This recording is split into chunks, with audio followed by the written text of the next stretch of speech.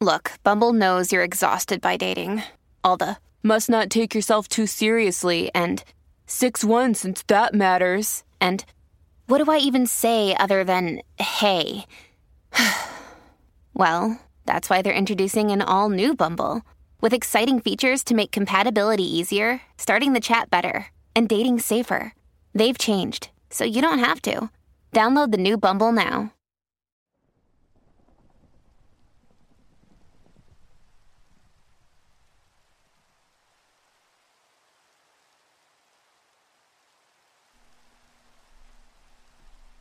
I heard it when it came up behind me.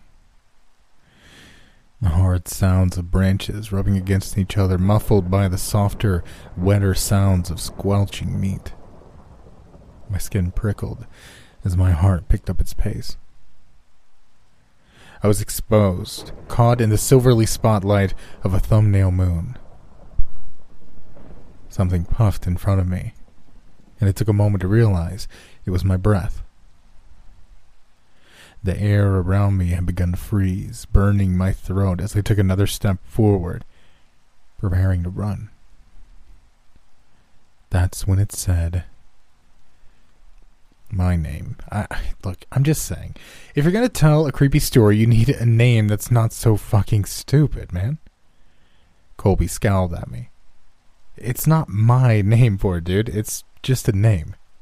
He shrugged before feeling compelled to add, fuck you. I snickered at him. Yeah, whatever. Something you read on the internet then. Still lame. The Slumberjack? What, does he sneak into your house and cut down trees while you're asleep? Maybe he hides in the toilet and steals your floaters. Brina was down the table from us, but she snorted and shook her head at that last. The dark look on Colby's face had only deepened, and I knew from experience I was on the edge between fucking with him and really hurting his feelings. Okay, never mind, smartass. I rolled my eyes. No, I want to hear it.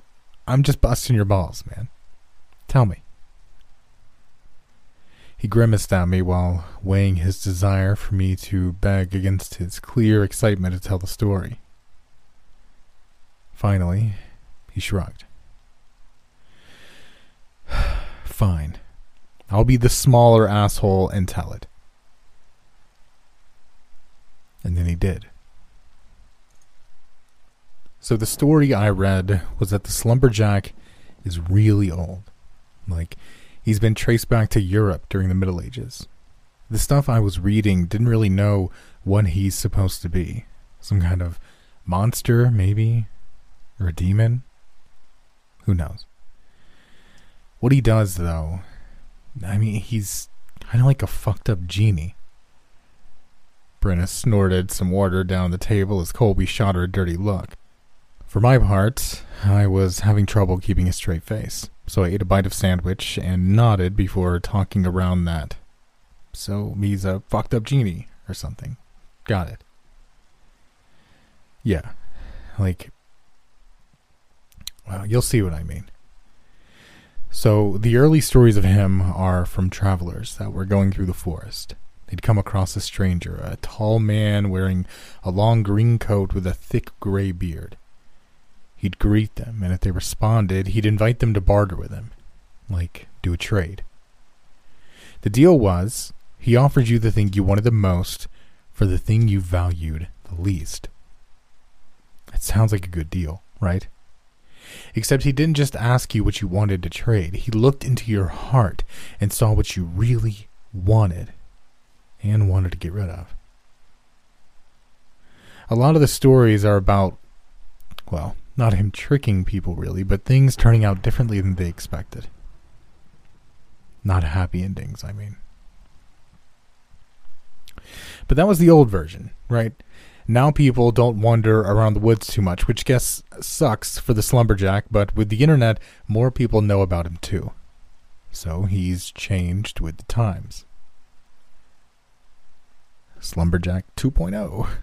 Brianna laughed as she got up from the table and walked toward the trash cans, but when I looked back at Colby, he was staring me down. Look, fucker. If you don't stop it, I won't tell you the rest. Grinning, I nodded. Sorry. I'll shut up. Go on. Narrowing his eyes, he nodded and stared back. So now he comes to people's homes at night, but only if he's invited. To invite him, you melt down a candle, mix in some of your own blood, and then remake the candle so it can sit up and burn. Then, on the next new moon, you light it up and put it in a window. He'll come while you sleep, and when you wake up, the trade will be complete. Colby sat back with a satisfied smile as I stared at him. That's it? So it's just a ritual creepypasta or something? Like, do this weird thing and this spooky thing will happen. Ooh, wooga. His smile slipped away. I mean, I guess. But there were lots of people saying that they knew people that had tried it and were warning everyone to take it seriously and not mess with it. Giving a small laugh, I smiled at him. Well, I mean, yeah, that's what people do, right? Don't do this. This one's real. My sister's roommate tried, and my uncle works for Nintendo. I shook my head. It's just part of pumping it up, man.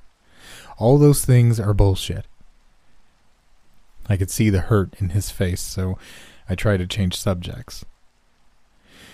So, why is he called the Slumberjack? Seriously, I don't understand. Nodding, Colby leaned forward. Some of the people were talking about that too. Apparently Jack used to be slang for a man, and so, like, lumberjack is a lumberman. So maybe slumberjack is supposed to be like a sleep man or the Sandman or something. I eyed him dubiously. I guess that's kind of cool. The bell rang, and as we picked up our lunch trays, I grinned at him. It's a neat story, man. I started to laugh. Fucked up genie. Ow! I almost dropped the tray as pain shot through my left side. Colby stepped forward with a worried look. Are you okay? He glanced down at my side and back to my face. You need to go to the doctor. He could have punctured a lung or something. I frowned at him and shook my head. It was 2 days ago. I'd be worse than this if he had. My ribs are just bruised from where the fucker kicked me. Colby sighed and nodded uncertainly. Maybe. But you should tell someone, a teacher or the cops or something. I waggled my thumb at him. It had been 3 years and I couldn't straighten it all the way. I tried that before, remember? She always protects him, lies for him. I spit onto the concrete. It's my dumb ass for trying to get away this time. It leaves me alone if I don't get in the way. We were walking toward the main building now, and for a few moments we were both quiet. And Colby suddenly asked something he'd never asked before. Why does your dad hurt your mom like that? I shrugged. I used to think it was just because he had a temper. And hell, he does have that, but when I was little, I still thought he loved us. After he bent back my thumb and sent her to the hospital, I decided he was just evil. And maybe that's true too. But after I tried to tell and she backed him up, I let out a long breath. Fuck, man. This last time, she was apologizing to him while he was kicking me for trying to defend her stupid ass. And when he stopped, she didn't even check on me until the next day. She doesn't love me either. She's as bad as he is, and I'm fucking done with both of them. Colby reached out and patted my shoulder. I'm sorry, man. That sucks. You know you can stay over at my house anytime if it gets too bad. I gave him a smile. I know, but I can handle it. I won't let them beat me. You know what I mean. I'll hang in until I graduate, and then I'm fucking out of here. He grinned back at me. Yeah, state college, here we come. Colby cocked an eyebrow at me. And if it gets too bad before then, just ask the slumberjack to take them away. I snorted. Yeah, I might just do that. I didn't do it that day or that week. I didn't even think about it until months later. One moonless night when they were screaming and fighting for so long that they seemed to get bored of it and wanted to turn it on me. I locked my bedroom door and stuck a chair under the knob, but when they got tired of pounding on the other side, I still waited until I could hear them back in their room before I risked trying to go to sleep. But despite feeling exhausted, I wasn't sleepy at all. Instead, I was wired on a restless anger that was hell on its way to becoming a weary hatred for them both. Knowing that they were turning me into something hateful, something closer to them that I'd ever want to be, only made me hate them more. It was then, laying in the hot darkness in my barricaded room, that I remembered the slumberjack. I felt silly as I dug up an old pack of birthday candles from the bottom of my closet, and for a moment I wasn't sure how to melt it in such a way that I could reform it at all. Then I took an old straw from the trash, folded it over one end while melting 2 candles into the other. I had already cut and split a shoelace to make a thin wick, so all that was left was pricking my finger over the waxy mixture before it began to harden. An hour later, I gently cut away the straw, and I was left with a thin, crooked, but surprisingly decent-looking blood candle. After I lit it in my window, I slept like the dead.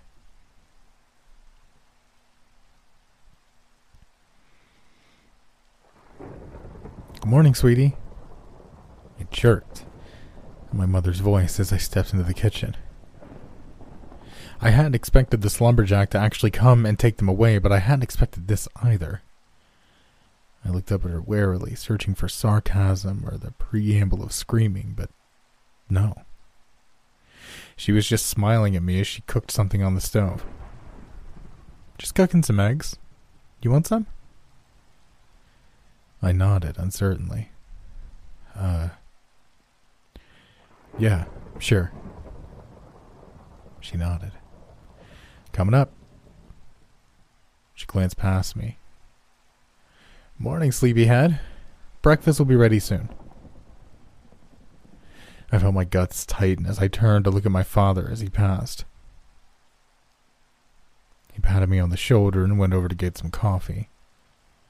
"So, what do you have planned for today?" I shrugged. I was just gonna hang out with Colby. His cousin's in a band and we were going to watch him practice, maybe." My father nodded as he smiled. "Sounds cool." He pointed at me, his face growing more serious as my balls tightened.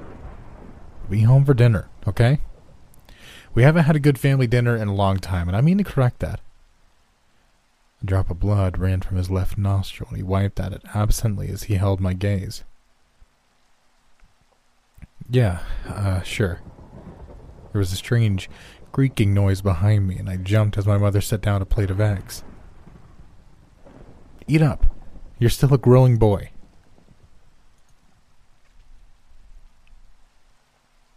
It was so weird, dude. Colby shrugged. We were sitting out in the driveway of his cousin's house. The band had practiced, and it had been pretty bad, but at least it had distracted me for a little while. Maybe they felt guilty and are trying to be less assholey? Maybe. But they were really different acting. They tried to suck up before when they thought I might report them, but this was different. It was like they were different people. They even looked a little different. He raised an eyebrow. I know how that sounds. I don't know. They just seemed off somehow. I can't put my finger on it.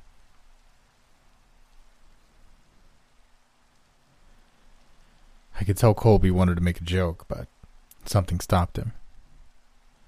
Instead, he just looked off into the distance, You can always come over to our house. Dad's making lasagna, I think. I heard the bitterness in my laugh. Yeah, I wish I could, but apparently we're having a family dinner tonight. I checked my phone. Shit, it's almost 5. Time to go.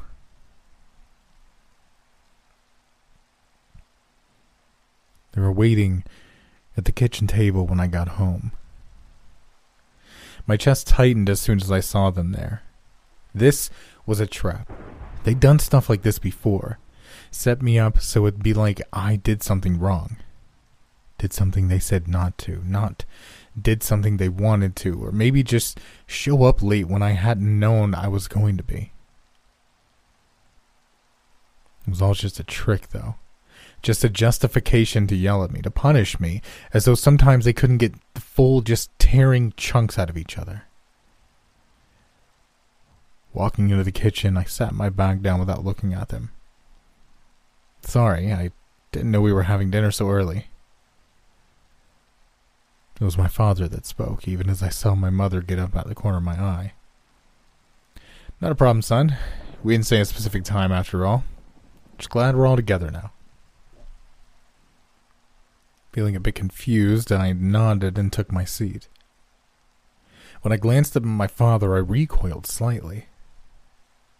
There was dried blood on his top lip, and his right eye was drooping like he'd had a stroke. Dad, are you... Dinner served. I jumped, the same as that morning. There had been an odd background noise since my mother had gotten up from the table, but I'd been so focused on him that I'd ignored it. But it was close now. A rough scraping sound married to something soft and moist. I didn't know how, but it sounded like it was coming from... I looked down on my plate. It was heaped high with grass and leaves bound together by twigs and black mud. My stomach dropped. What was this? Some new kind of bullshit? I glanced around for my mother to try and get a read on her expression. Was this a bad joke or something worse? But she was already on the way back to the table with their plates, both heaped high with more of what was on mine. As I stared, she sat the plates down before taking her seat, and before I could make myself say anything, they were already grabbing up fistfuls of the muck and force bits and shoving them into their mouths. My mother paused after a couple of handfuls and turned to me. She smiled, mud and twigs sticking out of her mouth as she leaned forward, her eyes bloodshot and streaming what might be tears, though they were dark brown and had a sharp smell that stung my nose as she grew closer.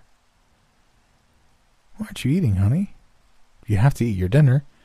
You're still a growing boy."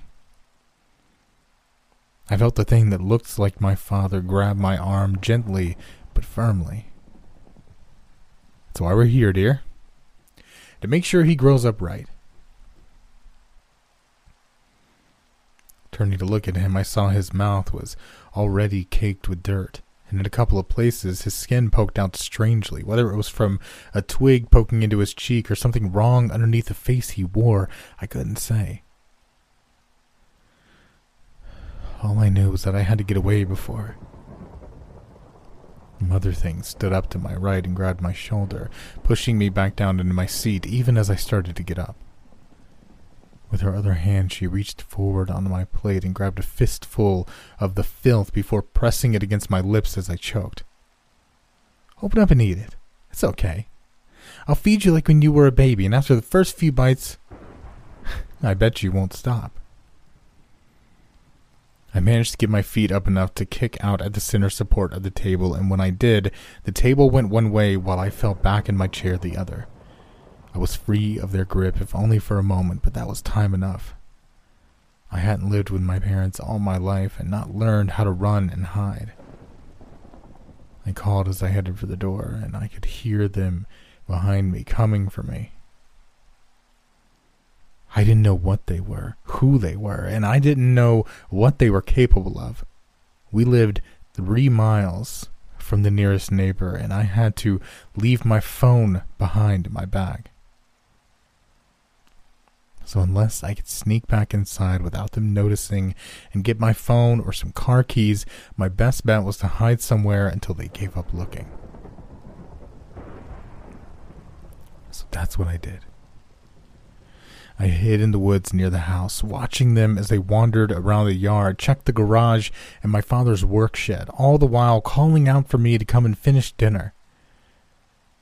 It was dark soon, and while it would hopefully make it easier for me to slip away, the night also meant I couldn't see them anymore, making it easier for them to slip up on me if I wasn't careful. Shuddering at the thought, I looked up at the sky. There was only a small sliver of moon in the sky tonight, but it would have to be enough.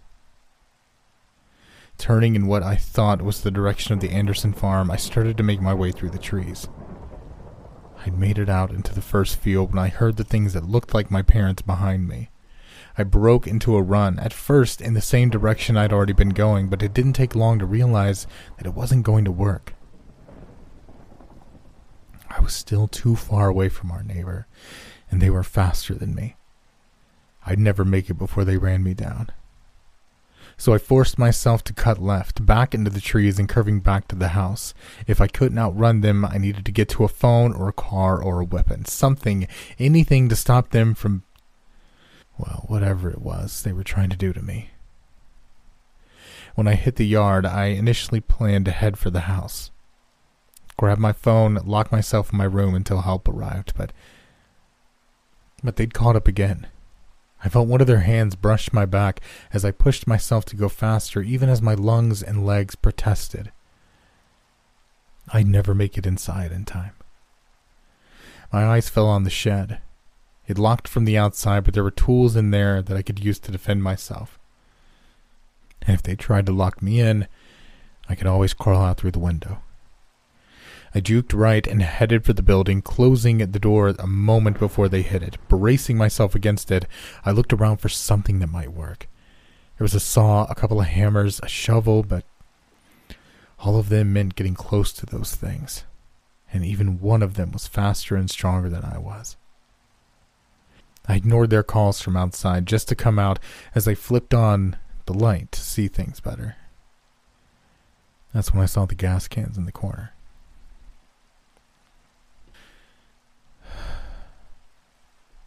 The police thought I'd killed my parents for a while, but they could never prove anything. They had both disappeared, yes, and the work shed next to the house had burned down, but that was all. The samples they'd taken from the smoldering piles inside, well, if they got anything from them at all, my guess it was nothing human. And I hadn't given them anything to work with. I could have told them about bracing the door with the shovel while I pushed over the cans of gasoline and dumped them on the floor, how I had to scrabble for something to light the fire until I found a book of matches my father had squirreled away next to an old pack of cigarettes in one of the work table's drawers. Maybe explain to them how terrified I was and that they would get in before I could turn off the lights and get into the window. Call to them even as I slipped outside and around to the door. How I'd known every moment that it wouldn't work and that they'd catch me and kill me, or worse, turn me into whatever they were. But now, for once, things had gone my way. They'd pushed past the shovel as I got in the corner of the shed, and when they went in, I pulled the door shut and locked it. They were beating on it immediately, but I wasn't giving them a chance to break back out. It only took 3 matches through the window for the whole thing to catch, and I waited until it was burned down to nothing before I went back inside, cleaned up, and called 911. I told them I'd woken up to find my parents gone and the shed burned down. Wouldn't someone please help me? And for the next 3 months, every time anyone asked what happened, I acted like that was all that I knew. Anyone except Colby. I told him everything. And to his credit, he believed me, or at least he acted like he did. His parents took me in until I turned 18 and graduated. After that, we both headed to college. In the years since, we've always stayed close, and in that time, I've never told anyone else what really happened. So when I started having the dreams, it was Colby I called. When I told him I had to go back to the house, he asked if I wanted company. It had been 5 years since the night it all happened, and other than packing up some stuff when I first moved in with Colby's family and a bit more when I went to college, I hadn't been back in all that time. I tried to sell the place, but there had been no takers, and so I'd left it to rot until I figured out what to do with it. The grass had grown into a jungle, but Colby had an SUV, so we drove up to the house anyway. When we got out, he started heading for the front door, but I shook my head. Dreams hadn't been about the house, after all. I could see them laying in the grass before they noticed us. 2 figures, half-formed, half-grown, matted sculptures of bark and mud and strange meat. Sculptures crafted by strange, unseen hands and given life by the slumberjack? Or by me? You're back. Oh, God. The words came out almost as a moan, and behind me, Colby let out a yell. When I looked back, his eyes were wide as he looked down at the twitching figures in the grass and then back up at me. Jesus. I never really thought. I nodded. I know. But they're real, and they're growing back. I noticed more motion from the grass, and when I looked back, I saw they were both trying to crawl toward me, though they weren't making any real progress. Their arms were only half developed, and their roots were still sunk deep into the ashes of the shed. They were like new growth after a foster fire, alive but fragile. We'll always come back for you. We love you. The tears that leapt into my eyes surprised me, taking my breath for a moment. I felt Colby's hand on my shoulder and I nodded at him. You know, when I lit that candle, what I wished for was that they would just go away. For me to be free, to have a normal life. I gave a watery laugh. But I don't think that's really what I wanted. As much as I hated them, I didn't really want to lose them. I just wanted them to be different.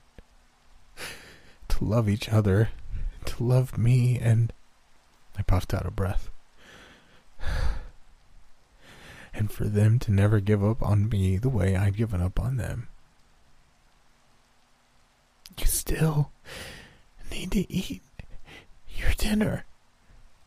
I shook my head. Go get the gas can. They screamed when the gas hit them. I guess they knew from experience what was coming next.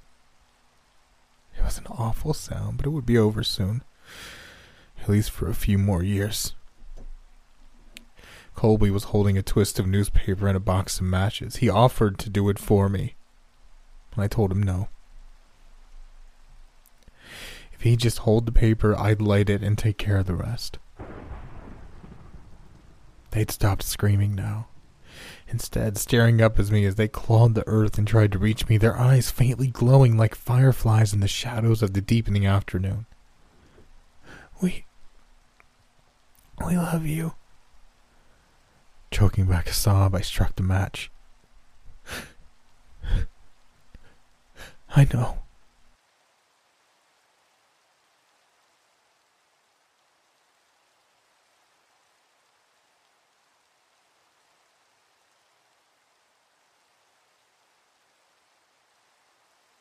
Sam fell down the stairs. It was dark, and she must have gotten up for a glass of water or something. This isn't the first time she's tripped or fallen or generally had an accident because she's something of a klutz. Was something of a klutz. I heard her fall and stumbled out of bed and down the stairs immediately after it happened. By the time I was kneeling next to her, she wasn't breathing and I couldn't feel a heartbeat. I called 911, but when they arrived, they were only able to confirm what I already knew. She'd broken her neck in the fall and died on impact. My sister, my best friend, died for no reason at 26. She and I had been living together at the time. After Mom and Dad died in a car accident and passed the house down to us, we thought we'd just stay there. All we really had left was each other, because we'd always been close. And then she died, and I was left with nobody. Just me in that creaky old house on the edge of town. Mom and Dad had left us enough money that we could afford a nice funeral for her, the best casket money could buy, a nice headstone, the works. I put her in her favorite dress and had all her best pictures on a poster board next to her casket during the wake. All for nothing, of course. None of it would bring her back, and it's not like she could appreciate it, but it felt better than doing nothing. I guess that's the moral of the story that every funeral is trying to tell us. We do all this shit for the living, not the dead. It's one thing to know that, but it's another to feel how true it is in the moment. Her death was about a year ago. Exactly a year, actually, this October 17th. Things started getting weird a week after the funeral. Weird might be understating it. I woke up one morning and came down the stairs to make myself some coffee and breakfast. As soon as I walked into the kitchen, I saw Sam sitting at the table. Her eyes were closed and her skin looked a little more red than normal. Like she had mild sunburn or something. And there was flesh blood around her nose and mouth. She wasn't a hallucination and she wasn't a ghost.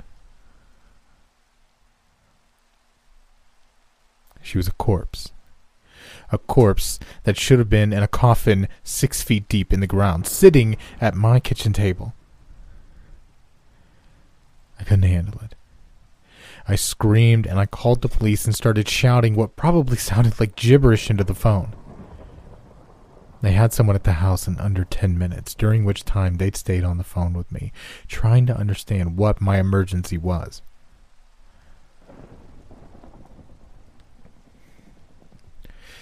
When they walked in the door, it became very apparent why I'd called them.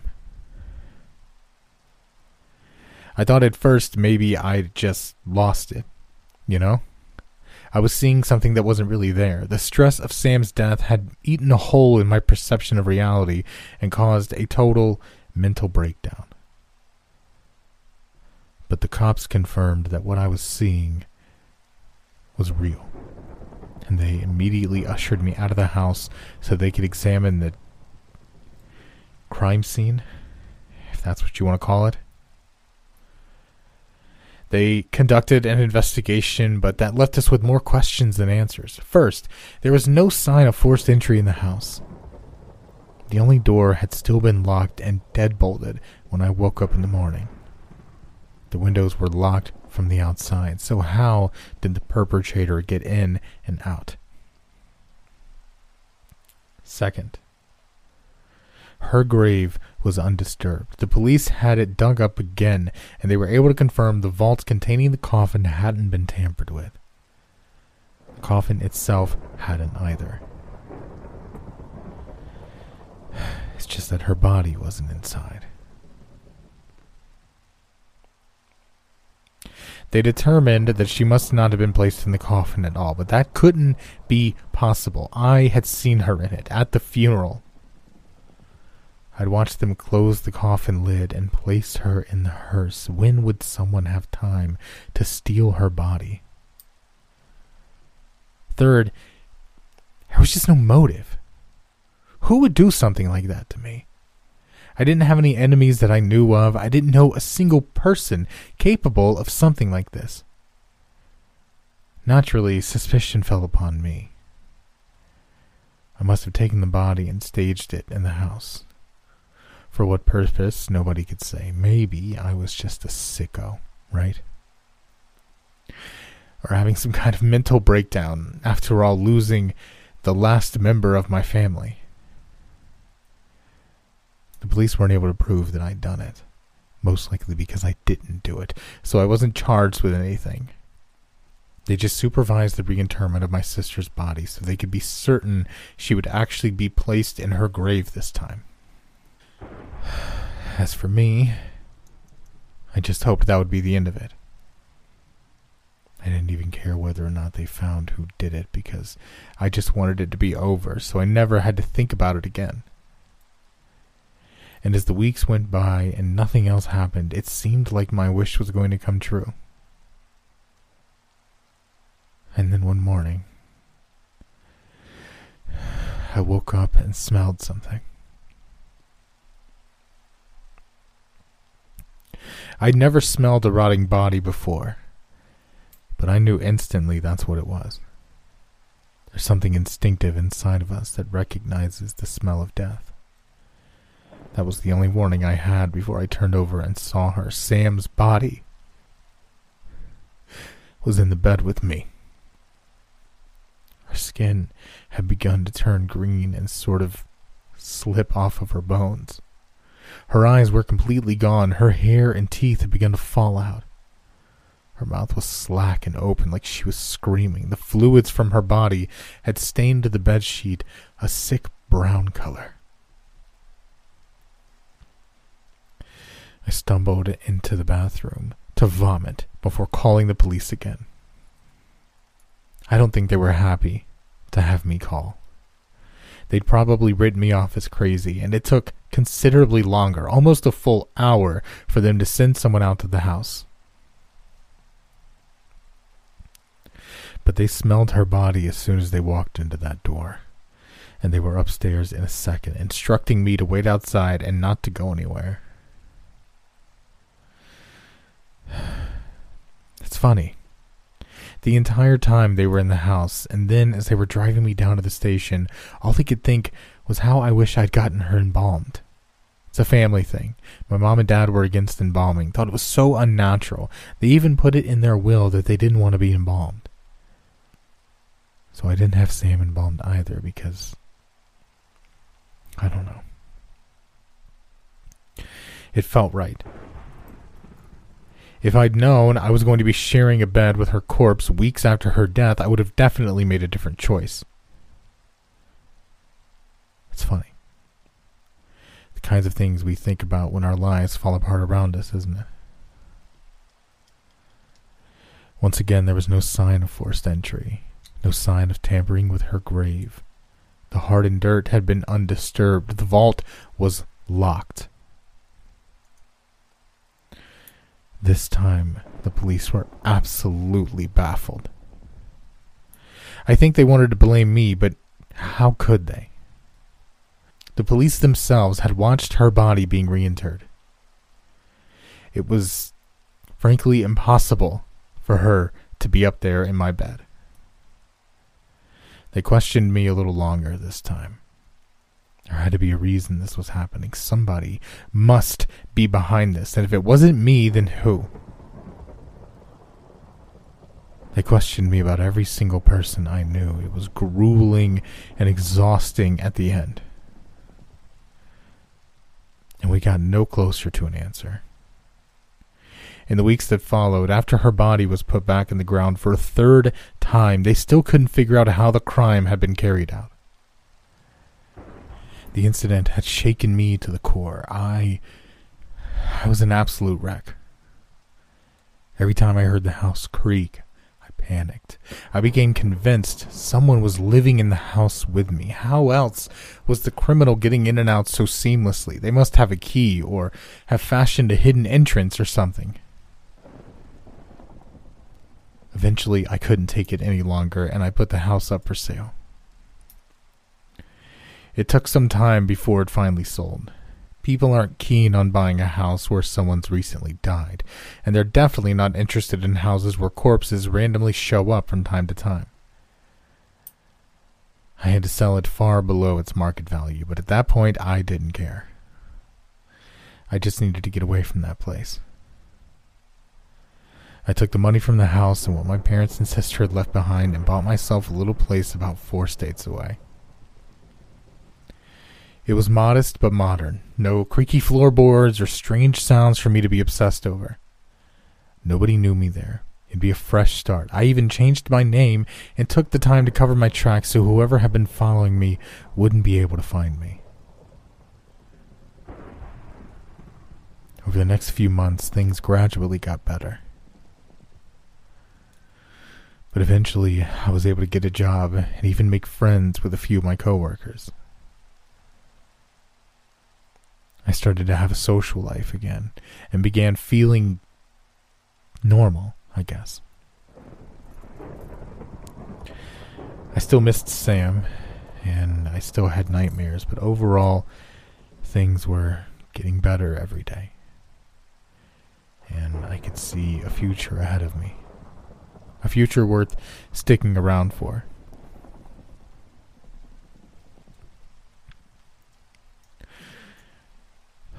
And then one morning, a few weeks ago, it happened again.